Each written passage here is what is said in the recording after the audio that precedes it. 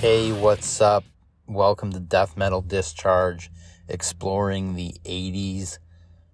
This is the podcast chronicling Terrorizer's 100 most influential albums of the 80s, as reviewed by a hardcore kid who may or may not have heard the records he's talking about before.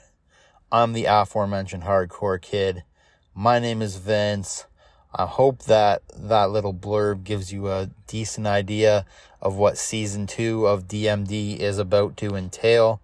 We're doing the top 100 most influential albums of the 80s, according to Terrorizer magazine. And there were a couple directions I could go with Season 2 of DMD. This is what I chose. The reason being, there's two reasons. The first is that the 80s are an extremely interesting decade when it comes to underground extreme music, the stuff that I like listening to. I think you ask most music fans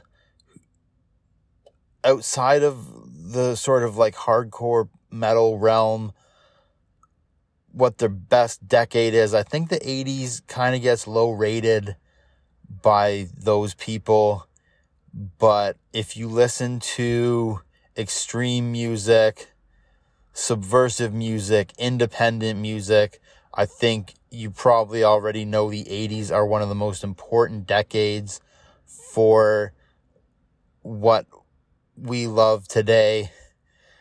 It's the decade that we saw either the invention or mass popularization of extreme metal, hardcore, hip-hop, college rock, alternative rock, and a bunch of other stuff.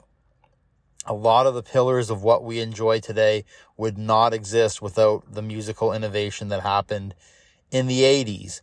And that's what makes this decade so interesting to me. I think I can build a pretty good concept and kind of explore how these styles of music developed. And of course, as always, kind of trying to relate it to what's happening now, especially in the hardcore scene, but just in my personal interactions with music at large, because I think we're getting some pretty heavy hitters on this list. The other reason I wanted to do this 80s list, it was either between this or doing the top 40 black metal albums of all time. And one of the main reasons I chose the 80s list, aside from the fact that I can kind of give you this concept narrative sort of journey, is that it's just going to be more fun than sitting around saying, oh, here's 40 really good black metal albums.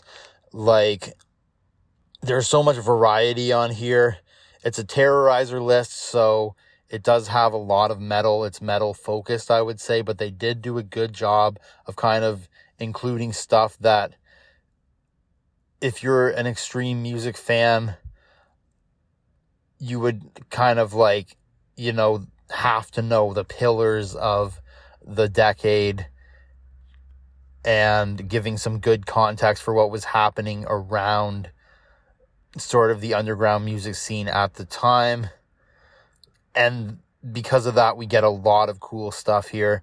The first two albums on the list that I'm going to review are an album that I've literally owned since I was 12 years old in physical copy, and an album that not only have I never heard it before, I didn't even know the band who made it existed before doing the spreadsheet for this. So the way this list kind of worked out, it was just listed in alphabetical order, but I didn't want to do it that way. I made an Excel sheet. I put the year each album came out and then sorted it by year. So we have a very loosely chronological order to go in, starting with 1980, working all the way through, obviously, to 89. And I think that's going to give us some sort of through line and linear path to follow to see like what albums influenced other albums in the decade. There's some random stuff that pops up here and there.